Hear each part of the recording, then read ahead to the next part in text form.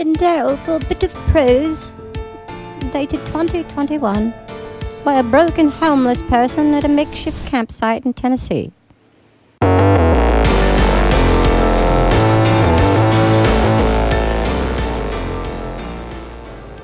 My favorite part of being retired from the music industry is telling people in the music industry to go fuck themselves.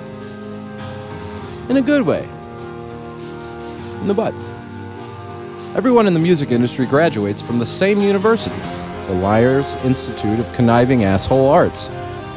This is where they all learn the sociopathy of stealing and cheating people with a simultaneous makeshift compassion. As legendary asshole artist Mason Lizard says, "It's very simple. We say whatever's necessary to make artists feel as if we're going to help them. Then after we get paid, we completely disengage with the artists, leaving them to fend for themselves. Success."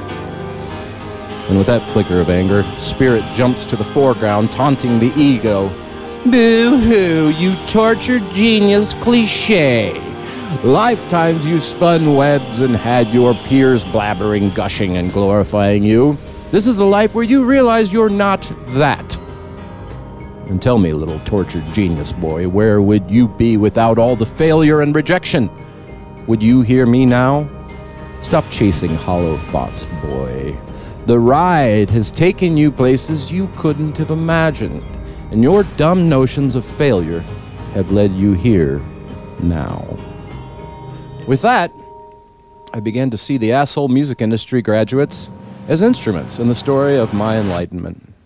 They're mindless cogs, locked doorways, dead ends, in the maze of life, where pain and rejection drastically alter trajectories.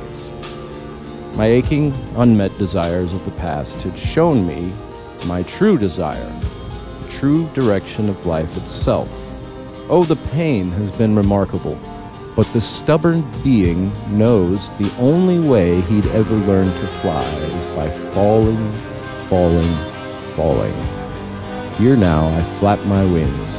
No one need notice, no glory, no fame, no money, no respect from my peers necessary, as I fly, fly, fly away. We're walking hand in hand. There's no face to face.